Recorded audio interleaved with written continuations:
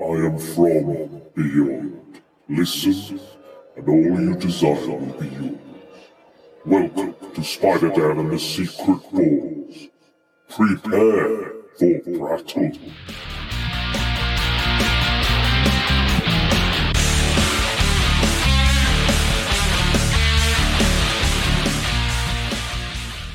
Secret Ball Stories.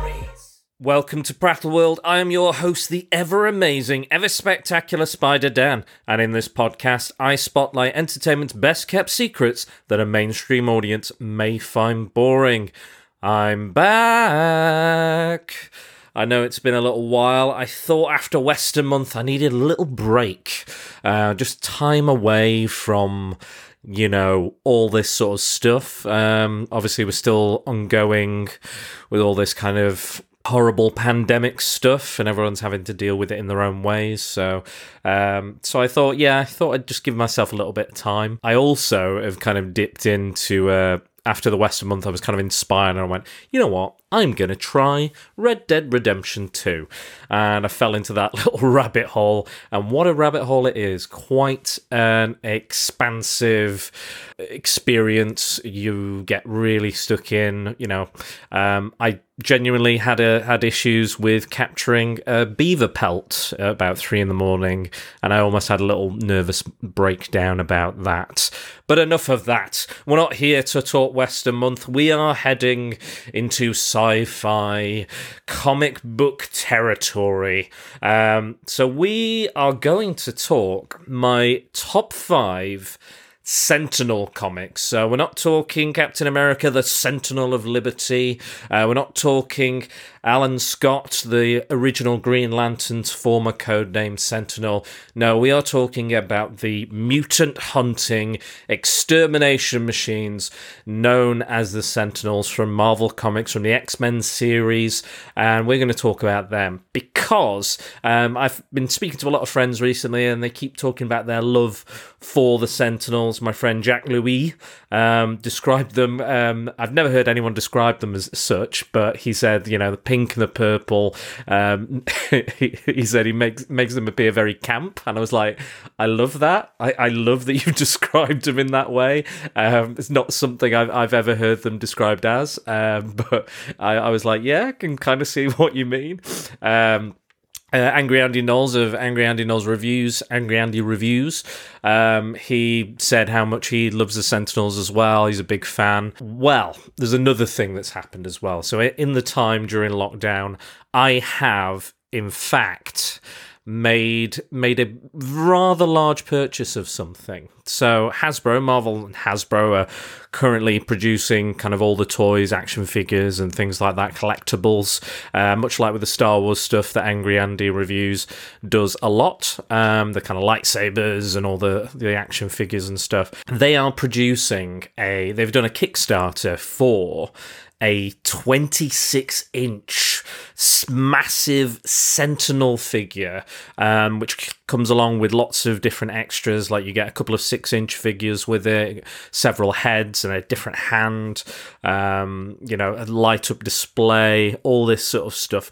But the size is just incredible. In comparison with the figures, it's kind of the right size for what it is. And I've paid £350 for this figure because when I was a kid, as you know, I probably said this before, the X-Men animated series of the 90s, which I'm currently rewatching on Disney Plus, got me into comic books, you know, en masse and large. You know, I used to watch Transformers and Ninja Turtles, but I didn't necessarily know that they were a comic book or there was comic books about them. You know, I didn't really know that, but X-Men was the one where I was like, I need as much of this in my life as possible, and got me into the comics. And the very first experience of the X-Men in the first 2 episodes, and the finale of that first series features the Sentinels, and they were terrifying. They were really scary. Like, they're these big, monstrous things that are just constantly detecting you or hunting you and searching for you. You know, and they kill, you know, they seemingly kill, like, a character in the first episode, and you're like, oh my god, as a kid, it blows your mind. You're like, oh my god, that guy is dead. He's not coming back. I mean, he wasn't. They didn't plan him to come back, but apparently there was such like fans really got on board with Morph, and then he came back. They made him return, but he was evil. So yeah, and they were just really just a great design. Obviously, Jack Kirby designed them. These got these big bulbous heads, these blank expression on them. The way they move and the way they hold themselves was very non-human as well, even though they're humanoid in design. Yeah, sorry, I've got the sniffles today, so I do apologise. But they're just a fantastic kind of entry point as well for the X-Men series, because it just typifies that lack of empathy with people who are different from yourselves. Like, that's a lot of what the story is about for X-Men, is that the humans don't understand and they can't find something to relate to them. And that typifies that feeling that humans have towards the mutants. But it also have this cold, cold logic, this cold exterminating mentality that often is the reason they get defeated, is this kind of weird kind of logic they have. Like in those first few issues, the Sentinels, betray their master, Bolivar Trask. He creates the Sentinels, creates Master Mold, who is a larger Sentinel that kind of gives birth to them, kind of their leader as well. But they say to him, they're like, "No, what are you trying to do? You're trying to destroy humanity. Why would you do that?"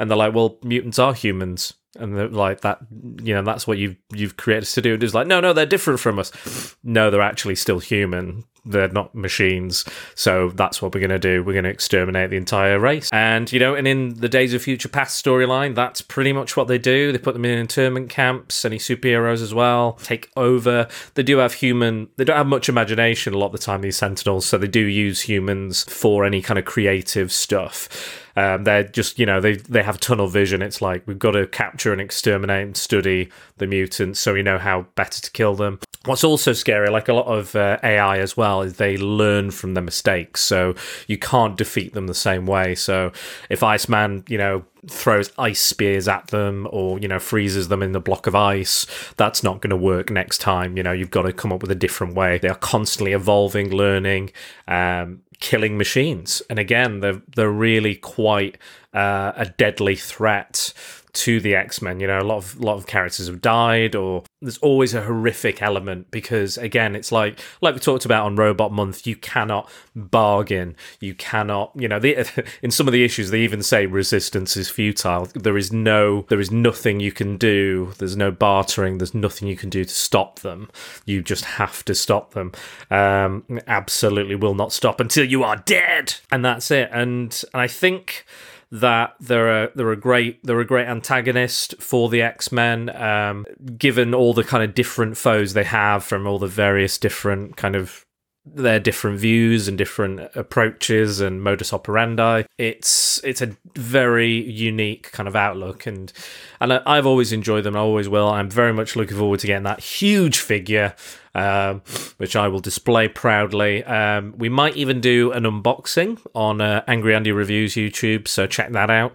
I'll let you know when that is happening, but I don't think it's going to be until sometime late next year. But we'll keep you posted on that one. Anyway, let's get started with our top 5 Sentinels comics. So I've gone through. I've done a great big read recently, because there are a lot, and the problem with Sentinels and trying to find all their kind of appearances, I tend to use Marvel fandom to kind of categorize a lot of appearances for certain characters. But they do categorize them in certain ways, so it can be quite difficult to find where they've appeared and how they've appeared. So the problem with, in a good way, the fandom categorizes, you can get the character and then it'll show you, different versions or different people who have become that character or taken on that mantle, for example. It'll also show you characters from different universes, so like what if universes or, alternate timelines, parallel Earths, that sort of thing. Problem with the Sentinels, they have that. So they have all the Sentinels and then all the parallel timelines as well. But also you've got different models as well, so different types of Sentinels. So that expounded the kind of research I had to do and find the ones that I wanted to talk about. But let's get going. Let's get going anyway. So, the very first story... Oh, excuse me again, very sniffly. It's just too... Ugh. I wish I was a machine right now, so I didn't have the sniffles, put it that way.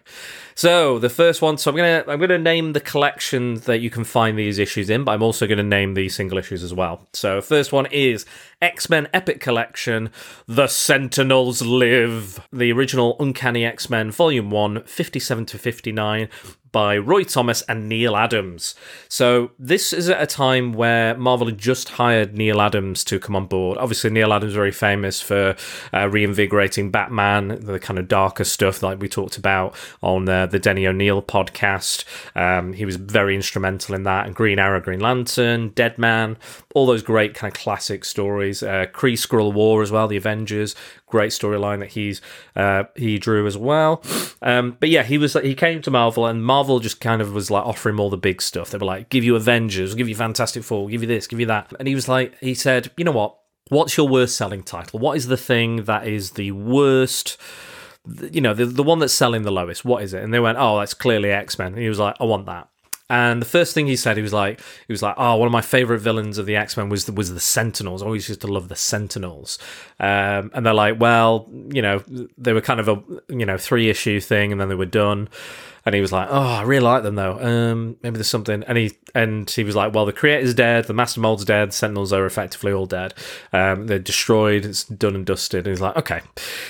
So him and Roy Thomas went away and they crafted this kind of storyline, and they introduced Larry Trask. Now, Larry Trask, as you probably know, is the son of Bolivar Trask, the creator of the Sentinels.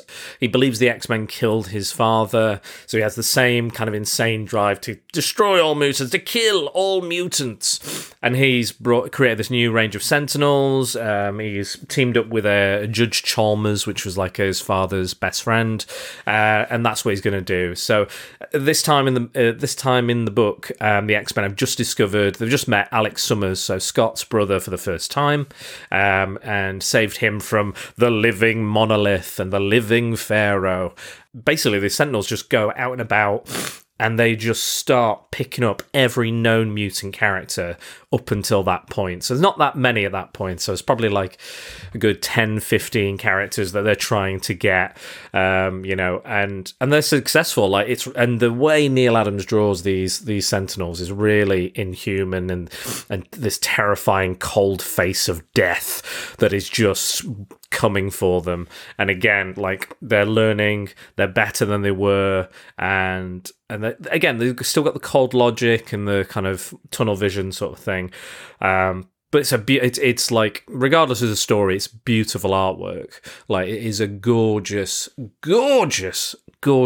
few issues. Again, like, he draws Havoc, creates Havoc, gives Havoc his new costume, so Alex Summers gets the code name. We see Iceman, Beast, all the original X-Men in their absolute glory, doing their thing. The hairless Beast, he's got the big ape hands and feet. It's an amazing read. Again, it's very straightforward. It's like the Sentinels come, they want to kill. But what's the interesting thing is there's Larry Trask as a character. Like, you see his kind of development over the few issues. He goes from this kind of horrific, like, racist kind of, fascistic kind of character, and he's on talk shows saying these Sentinels will destroy the mutant kind, and then it's been described as a witch hunt, and that these kind of news people have seen it before, and he's like, no, you don't understand, they're going to destroy the human race, we can't have that. And we see how powerful they are, because almost every interaction they have with a mutant, they defeat them almost instantly. Like, they do, the X-Men only kind of manage to just get away. They don't soundly defeat them really in this whole story. There's never a section where they're like, okay, they're totally defeated, the Sentinels won't come back. And what's great about Larry Trask is we discover that Judge Chalmers eventually is like, you know what, you're wrong, mutants are fine, they're not all evil, you're tarring them with the same brush, you can't do that, that's not fair. punches him and removes this medallion that he's been wearing. And he's like, "Oh, I can't believe you've done that. That my father told me never to remove that medallion after my mother died." And it turns out that Larry Trask is in fact a mutant himself. Whoa! And the medallion would stop his powers and stop him from being detected by the Sentinels, because he created. Bolivar Trask created the Sentinels because he was afraid that the other mutants would come and steal his son from him. So he created them as a way to kind of ensure his safety in a kind of weird, backwards logic kind of way. So that's revealed, and because he predicted he has a kind of precognition power, so he predicted his mother's own death. So that was his thing. But this is a very important story because it serves as a kind of pseudo sequel or actual, all the sequels that come after this. This is important to the Sentinel story and the development, and you'll see it referenced in almost every Sentinel story ever because it is an absolute out and out classic. Even there was a following storyline that kind of followed on from this in the Avengers, which involved kind of Quicksilver, Scarlet Witch, and all the other Avengers. Larry Trask comes up again as well. But it's a great story. I highly recommend it. It's a lot of fun. It looks gorgeous. It's been collected several times, so you can find, I think, 2 or 3 collections on Comixology at least. There'll probably be more online on eBay and stuff, the physical ones. But it's a great run as well. It introduces Sauron, the living monolith. You get Havoc for the first time. Professor X is brought back to life because at that point he was dead for quite some time. So we get that story. What else does it do? We go back to the Savage Land and we see Magneto without his helmet for the first time. So this is introduces the Savage Land mutates as well. So it's a lot. There's a lot of stuff in there. Very short run. However, what was sad about it was that actually, even though sales were improving towards the end of their run, sadly, it still got cancelled. Can you believe it? At that time, the X-Men was so unpopular that it was cancelled. But don't worry, we're moving on to their very, very popular section in their second Genesis. So here's number 2 for you. So this is collected in... Where's it gone now? X-Men Epic Collection, Second Genesis. So this is Uncanny X-Men Volume 198 to 101 by Chris Claremont and Dave Cockrum. So this second generation of X-Men was a lot more diverse and a lot more recognisable than the original 5. Beast, Cyclops, Jean Grey, Angel, Iceman. So this featured Wolverine, Banshee, Thunderbird, Colossus, Storm, Sunfire, Nightcrawler, kind of all the big kind of classic. They're all relatively young, a lot of the characters, but they do vary in age. So it's not all, 5 white teenagers. So, you've got people from all over the world, Canada, someone who's Native American, Japanese, Irish, African, German, Russian. It's a huge, huge change. And this was just after, very shortly after the first giant-sized X-Men, which introduced all these kind of characters. So it's really interesting to see because it's Chris Claremont's kind of early work, and we see kind of the characters growing, and you see kind of their characters kind of developing and having their kind of, like we see, Storm's claustrophobia set in. We hear about Colossus's brother dying in space. We see like the kind of rough kind of relationship early on that Wolverine and Jean have.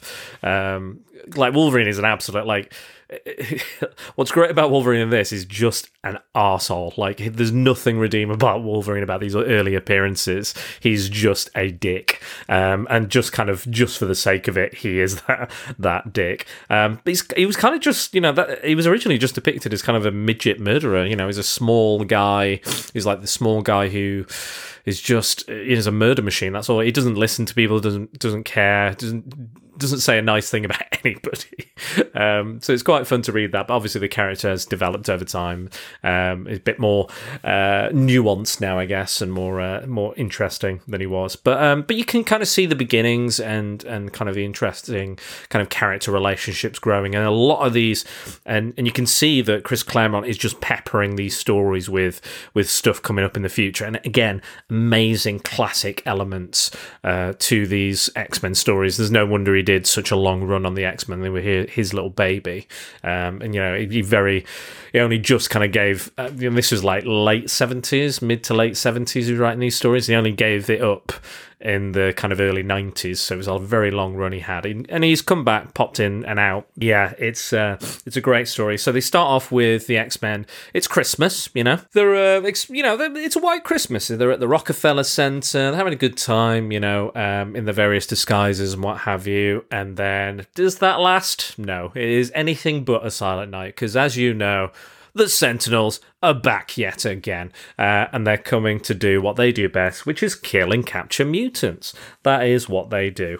So they managed to kidnap Jean, Banshee, Xavier, and Wolverine, and it's up to the rest of the X-Men to figure out where they are. Where could their base be? Cerebro can't find them on Earth, so they're worried they might be dead. However, at that very moment, as the Banshee and Wolverine and Jean are trying to escape, they burst through a wall, and they're found in the vacuum of space, suffocating, and then the Sentinels fetch them in, and then the X-Men have to get in a space shuttle, go up into space, and try and capture them. And they find out that it's a thing called Project Armageddon by Stephen Lang, no relation to Scott Lang, Ant-Man, and he's this horrible, again, another kind of racist, bigoted dude, and he's just saying all the mutants need to die, and you're going to help me do that.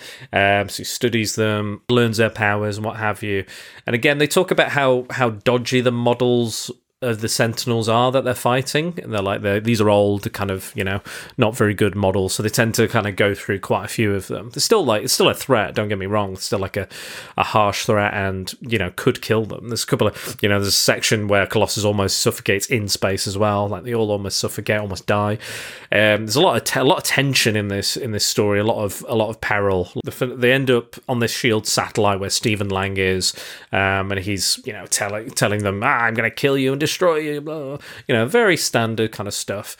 But it's just great to see these inexperienced X-Men going against these classic foes, and how they approach how they attack the X-Men, and how they kind of respond to their attacks as well. It's a nice kind of just shaking everything up again. Like Chris Claremont's really good at that, kind of just shaking up the situations that the characters find themselves in, and we get the original X-Men taking on the new iteration of the X-Men, but not everything is what it seems. I won't spoil it for you. And on the way back, they have a damaged space shuttle. And if you know anything about this storyline or X-Men in space and coming back from space, it doesn't always end well. So there's a very classic element in the X-Men lore that is introduced here as well at the end of the story, but I will not spoil it for you. But if you look at the cover for the last issue, anyway, great little story. Highly recommend it. Great to see that we've had a story with the original X-Men taking them on, and the newer X-Men, the more familiar X-Men people can be familiar with. Yes, next one. This is from Amazing Spider-Man Epic Collection Round Robin. So this is Amazing Spider-Man 350 to 351. So a little bit of backstory. During the Acts of Vengeance, which was a kind of late 80s, I think it was 1989, crossover. So it featured Loki kind of getting all the kind of villains together, the Mandarin, Red Skull, Kingpin, Doctor Doom, all those kind of, having them team up. And their plan was that they were going to send they were going to go against heroes they'd never gone against because they wouldn't be so experienced with fighting that villain. So, for example, Doctor Doom fought the Punisher. Magneto fought Captain America. That sort of thing was going on. So they decided that was the best way to defeat all the relevant heroes, was to do it by proxy. It was a cool little event, and again, it was kind of one of those which is what expand all the issues, but it's kind of loosely connected. But I always like. I think it's a cool idea because I always like to see, Spider-Man fight other villains that are not the kind of standard. It's the Green Goblin again, or it's Venom again. That sort of thing. So it's quite. I thought it was quite a cool idea. But during that, Spider-Man developed his own cosmic powers, so he could shoot, cosmic bolts, fly. He was stronger than ever before. Enhanced senses, you name it. He had the whole gamut of superpowers. He managed to defeat Graviton, Magneto, all these kind of real. He even punched the Hulk into outer space. That's how powerful he was at that time. But he didn't realize for quite a while. But he was given the powers of Captain Universe for a specific reason. But he only realized this right at the end of that kind of arc.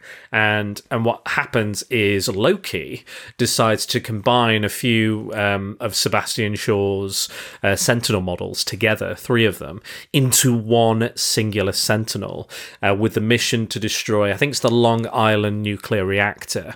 And that's exactly what it was going to do. It's just going to do that. And that's basically what it starts. And it turns out that Spider-Man was given these powers specifically for that reason, to stop that Sentinel from destroying that nuclear reactor.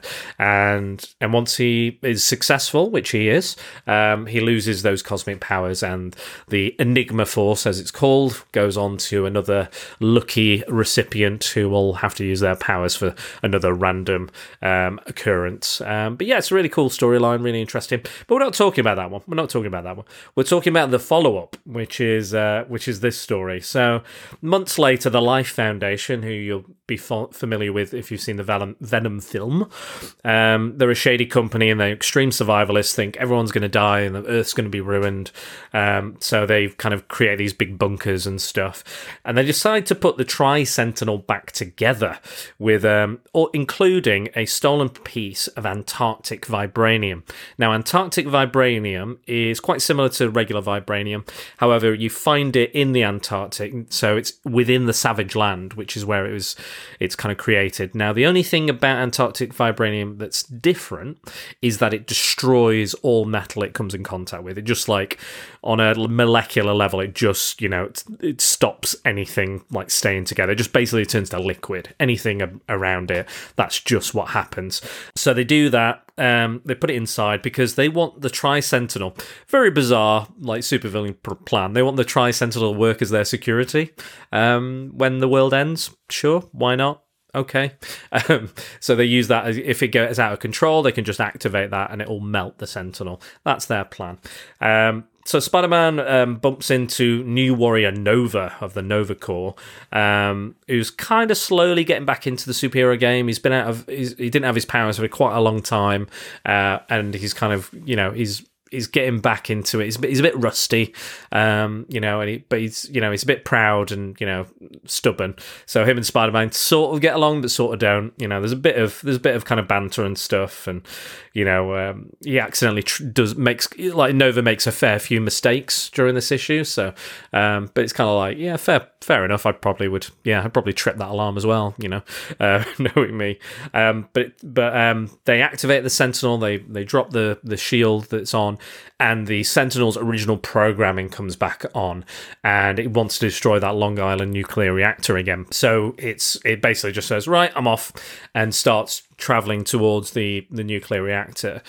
And what's great about this Sentinel as well is because it's imbued with magic, it makes it for like a really unique, it has unique powers, he has unique defenses. It's very different from any other Sentinel. Plus, it has 3 heads and 6 arms, 3 sets of arms.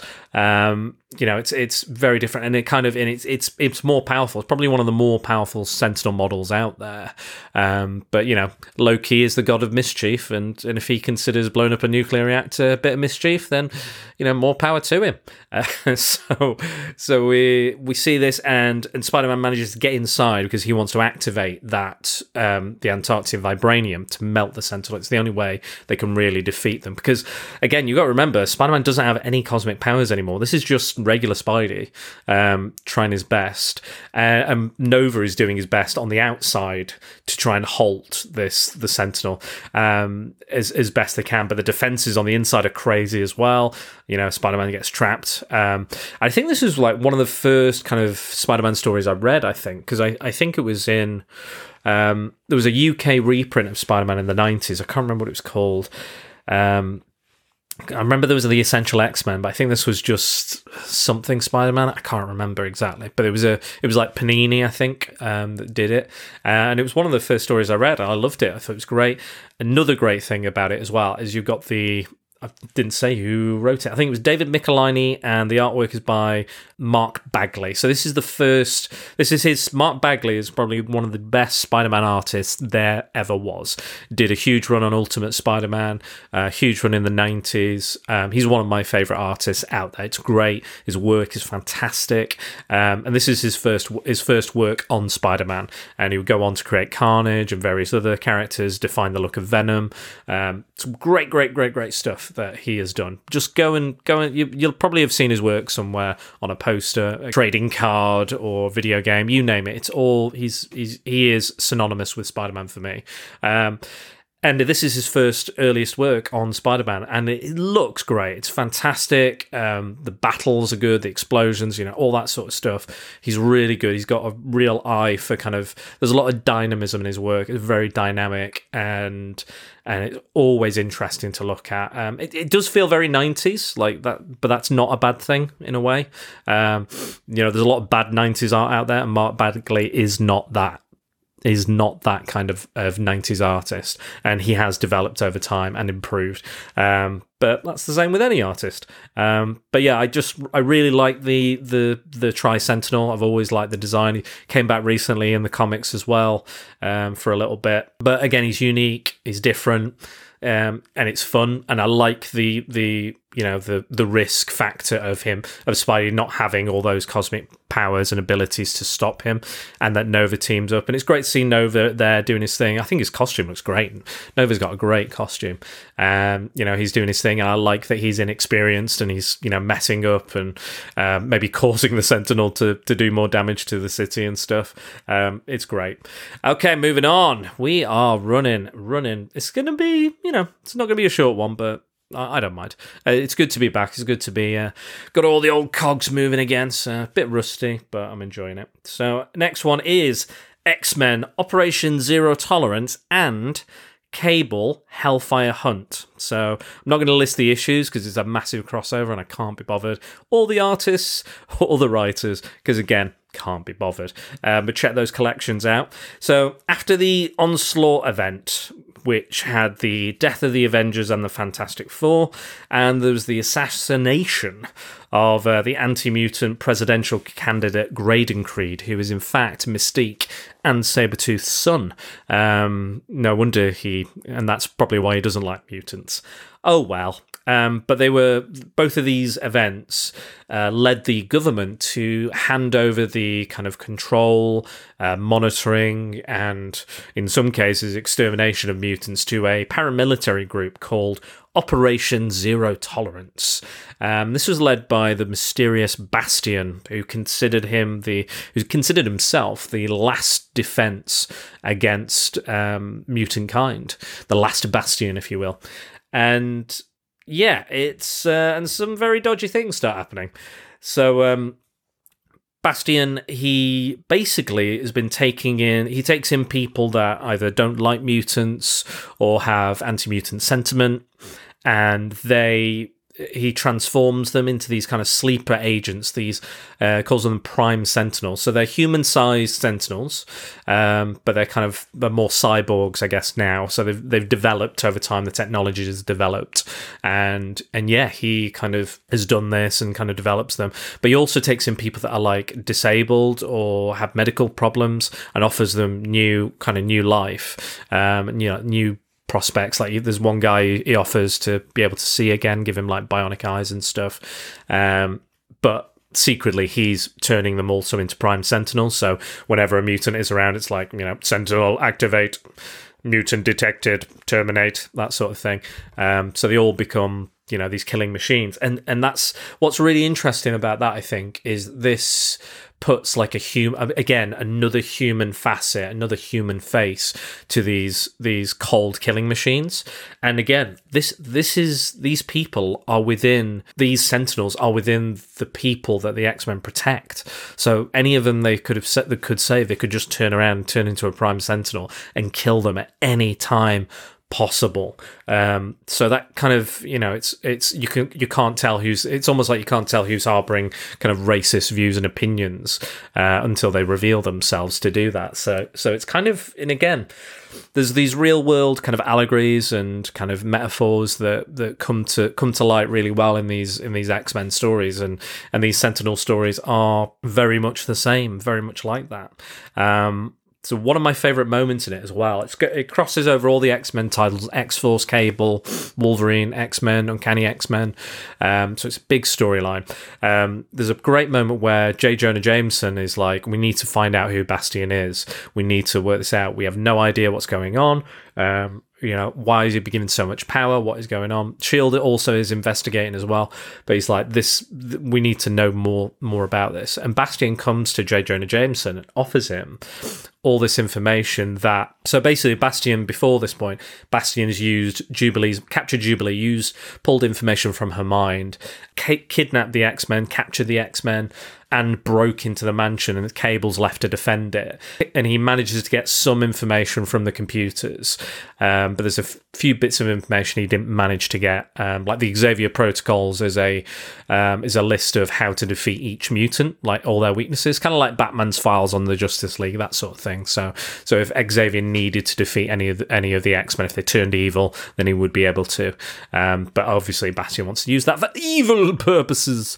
So he gets all this information and he goes to J. Jonah Jameson. He's like, I'm going to give you an exclusive. I'm going to give you all the identities of the X-Men, all the information I can on them, and you can have the exclusive. What do you think? And he goes, you know what? No. Because I believe in, as much as I don't like people with powers and master vigilantes and stuff, I don't know anything about you. I have journalistic integrity and I will not be bought. There's no way you can buy me. I don't like you. And J. Jonah Jameson goes on to say that he sent a reporter out to investigate Bastion and he never came back. And he says, and he basically burns the CD-ROM, or what? It's the 90s. It's a CD-ROM. And he burns it with his cigar.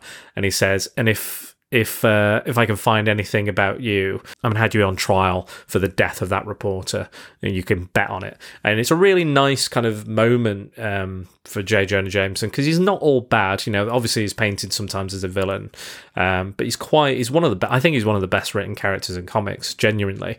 And I love him to pieces. And really surprisingly as well, he's on the phone to a senator and he goes, next time I'll tell you what, next time I'm going to vote Republican.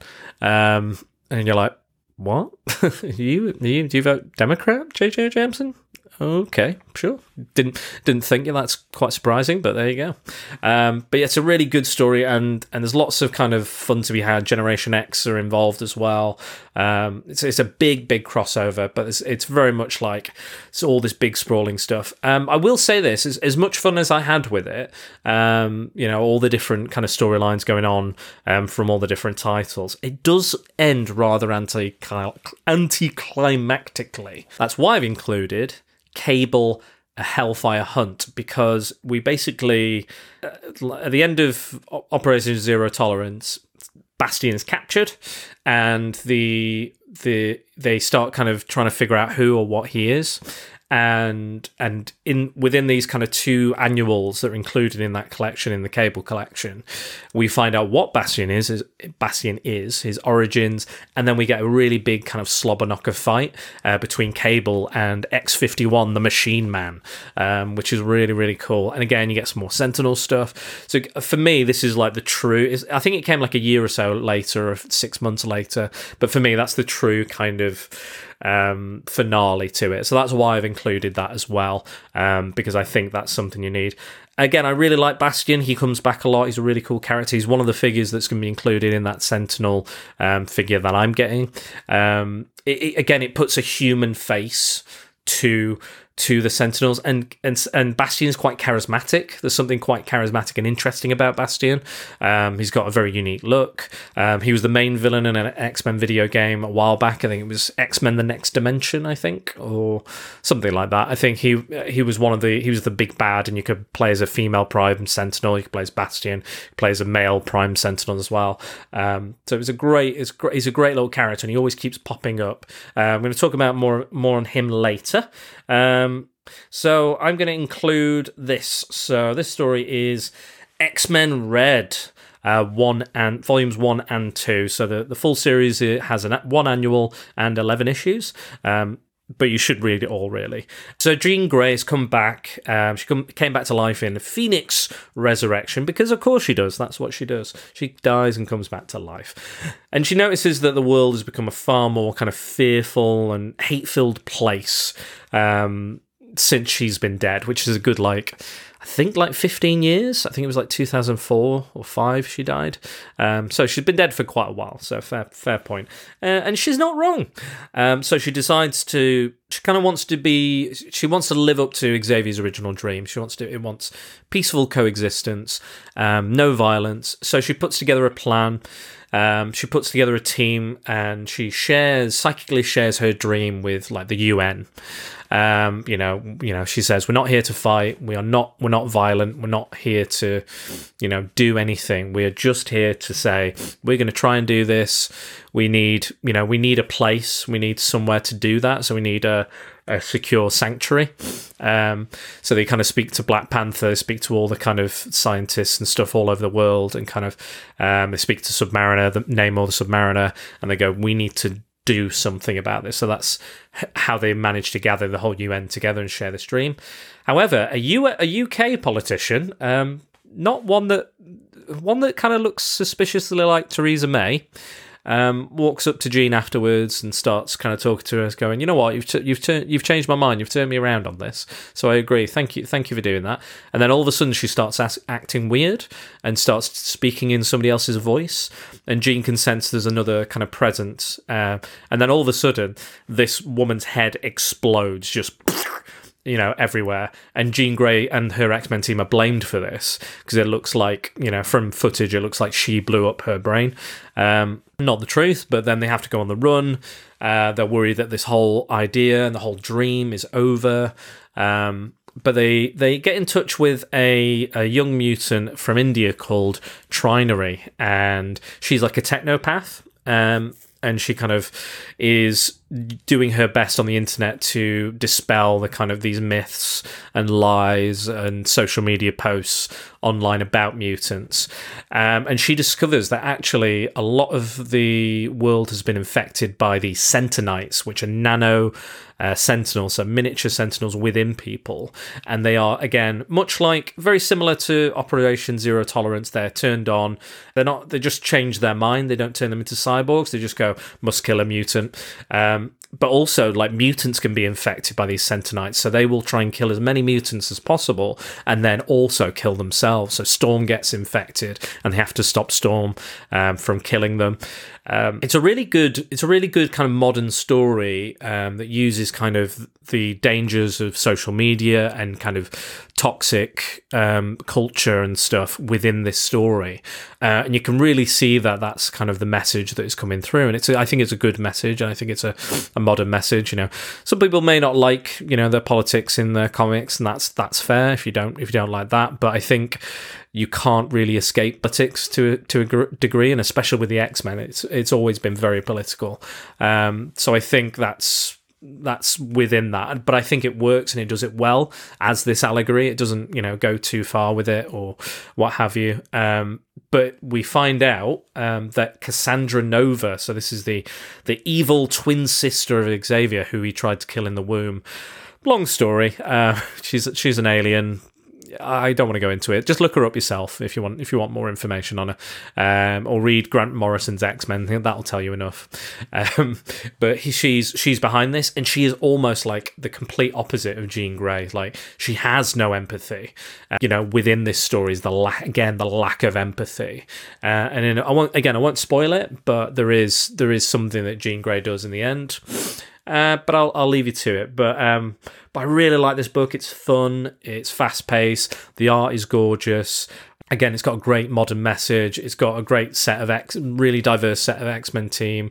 It's got Honey Badger in, who's like a clone, another clone of Wolverine, who's like the little sister to like X-23, and she's amazing. She's really funny and really hopeful, and a ray of sunshine in this kind of quite, sometimes quite dark storyline.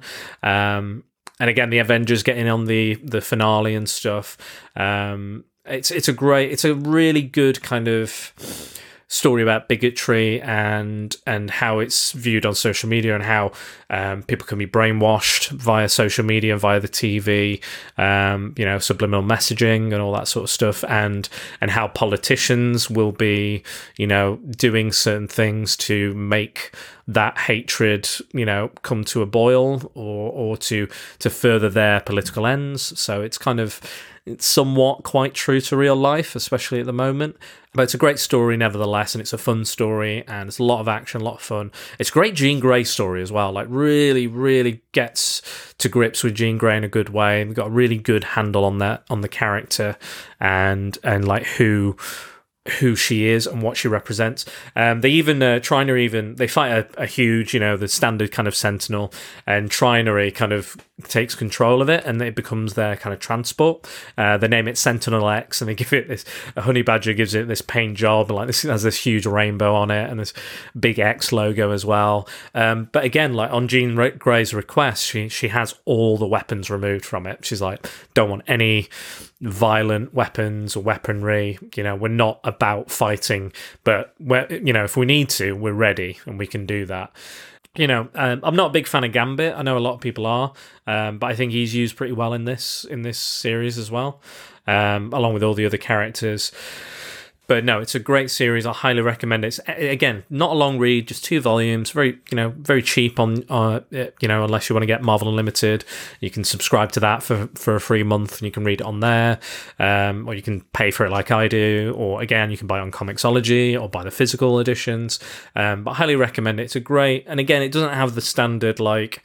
It's got Wolverine and Cyclops. It's not got the standard X-Men. They mix it up. So you've got new characters, old characters, fresh characters. You've even got characters like Gentle, who's a character from Wakanda, who's a really interesting character in himself.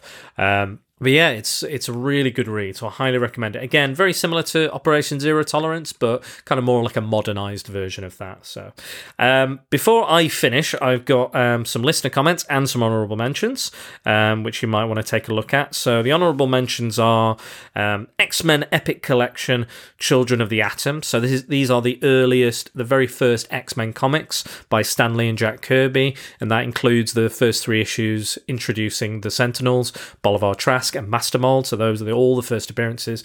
But also it's got, the first appearance of the X-Men, Xavier, first appearance of the Brotherhood of Evil Mutants, Quicksilver, Scarlet Witch, Toad, Blob, Mastermind, Magneto.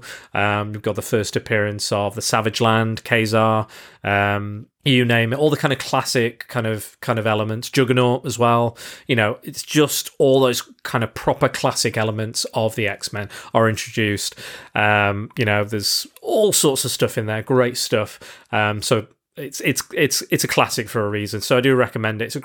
These are great big bumper collections, so they are worth the money. You get a lot with them.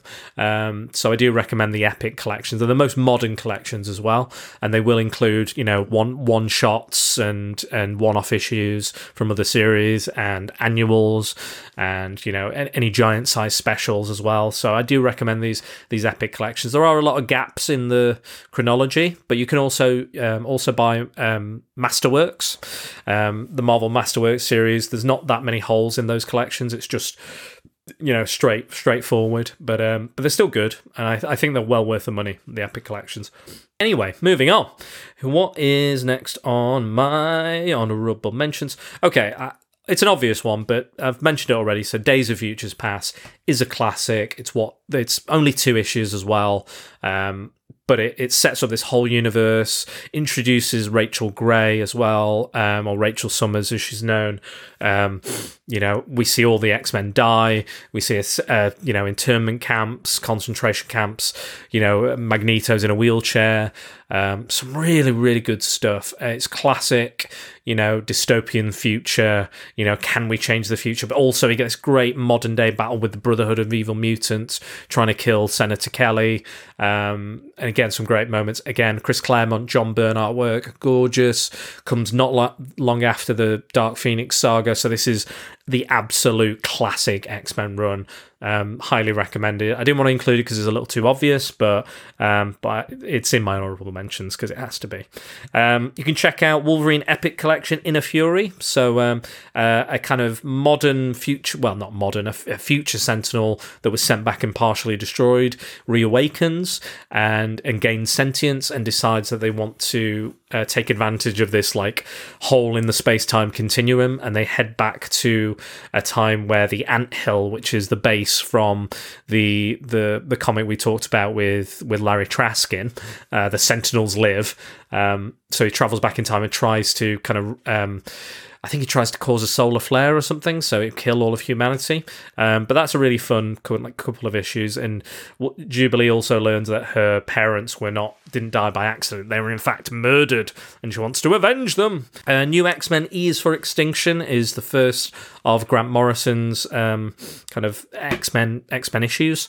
Again, introduces Cassandra Nova, who takes control of a Trask and uses the Wild Sentinels, as they're called, to kill every single mutant in Genosha, and that is how that series opens. So pretty successful run for those Wild Sentinels. But yes, great run. Second Coming is really good. That features Bastion again, but this time he's after Hope, who is the first mutant to be born after M Day, after the House of M storyline. It's really cool. Lots of like Nimrod style kind of Sentinels coming again. There's a lot of time travel, future timey-wimey stuff. Cable's in there, Nightcrawler. Not everybody survives the storyline as well as per usual.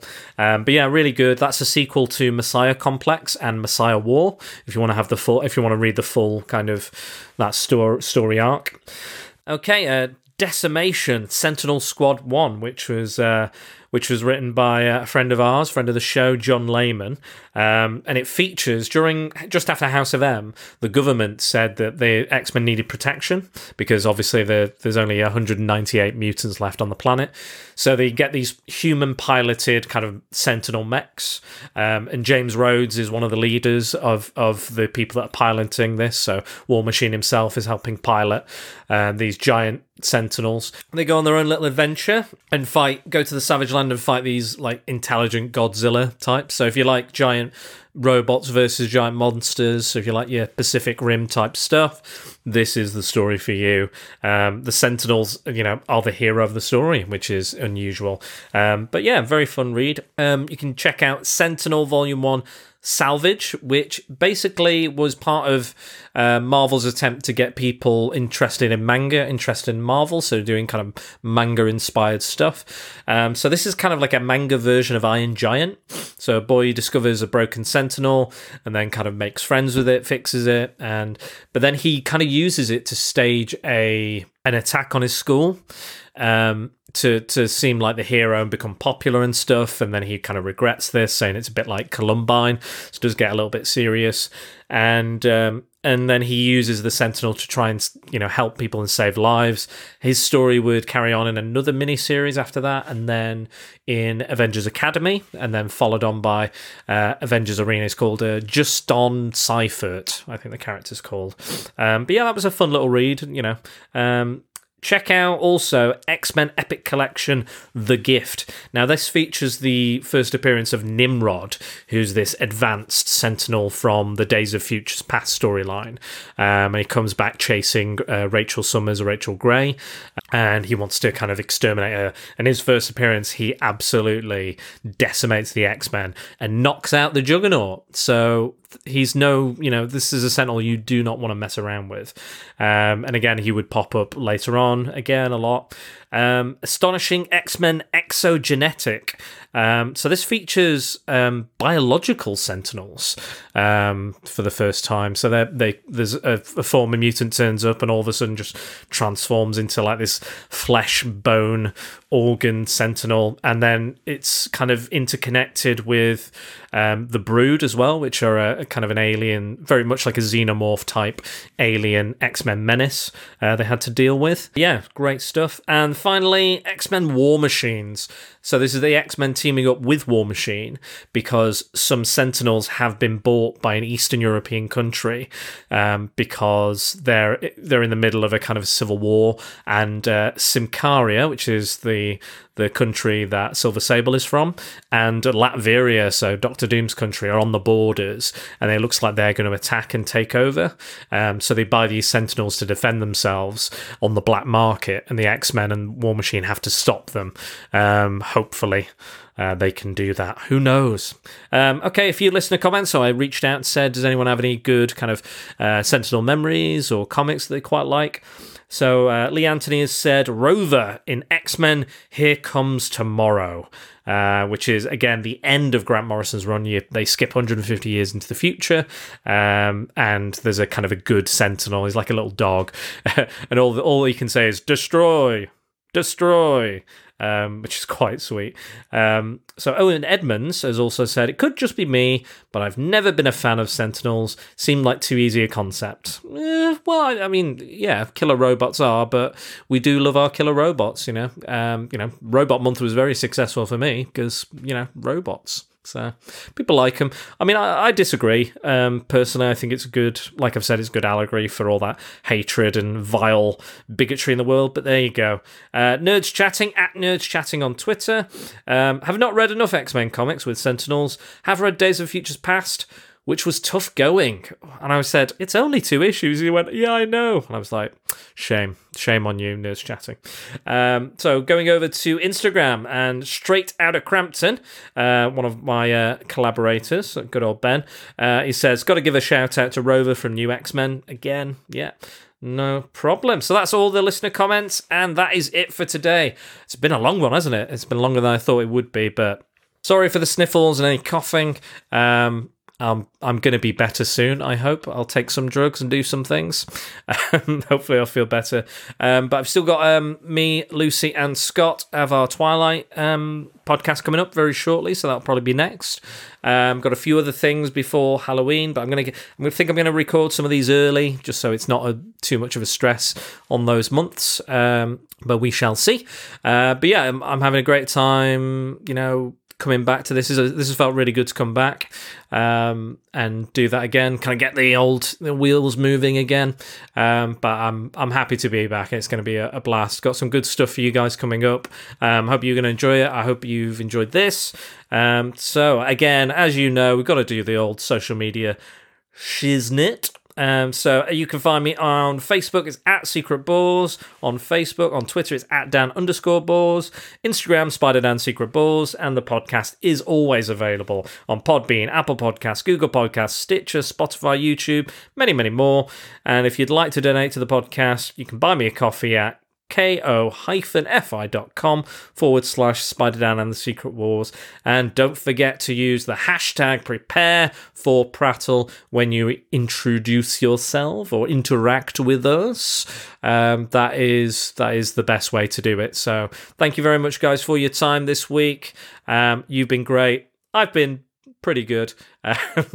Take care. Look after yourselves. Be safe. And hopefully this whole thing will blow over and we can have a nice swift pint soon. All right, take care, everyone. Bye-bye.